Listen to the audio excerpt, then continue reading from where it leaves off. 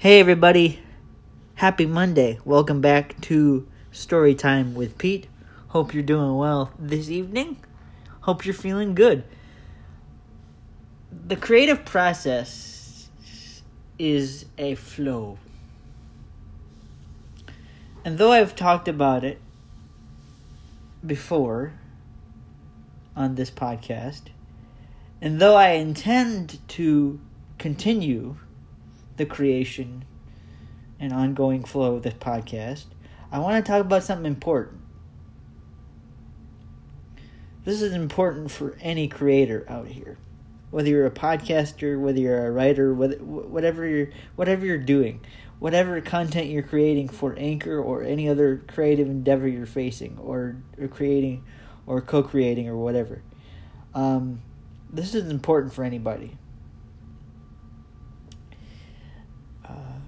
Creation is a flow. There are periods where you create and you share and you learn and you have information that you share and create and bring into the world. And then there are periods where you have to allow yourself as a creator to rest, to enter a period of observation, rest, a period where you're nurturing and feeding yourself and your soul and your spirit and everything that you are creatively. There's a period where you can produce and you can bring out content and you can share and you can share and you can share and you can share and you can share and you can bring out new ideas. And then there are periods where to keep that flow going, you have to feed yourself.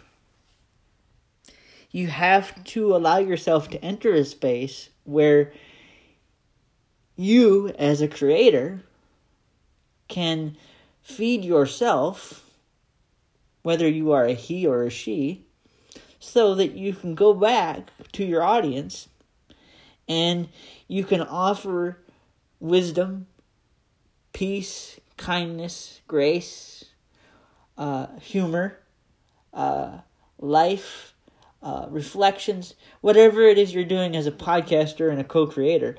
You need to take periods where you feed yourself and you feed and you cultivate your energy so that when you share with the world around you or the people listening, there is something of substance and something of meaning that can feed them. It's a ongoing flow and a circulatory kind of relationship. And you'll notice lately that I haven't been producing in the morning as much as I have in the evening.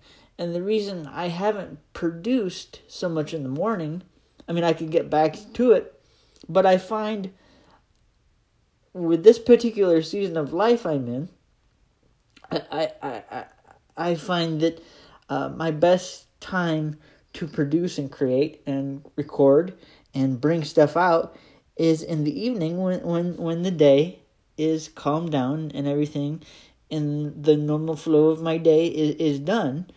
I'm not leaving at any point. And I plan on creating a podcast, so you don't have to worry about that. I'm just making observations on this particular day about how it is important and vital to keeping the creative process fresh by allowing yourself as a content creator to find space for you to be rejuvenated. Grace and peace. You are loved. And I will talk to you again tomorrow. Have a great evening.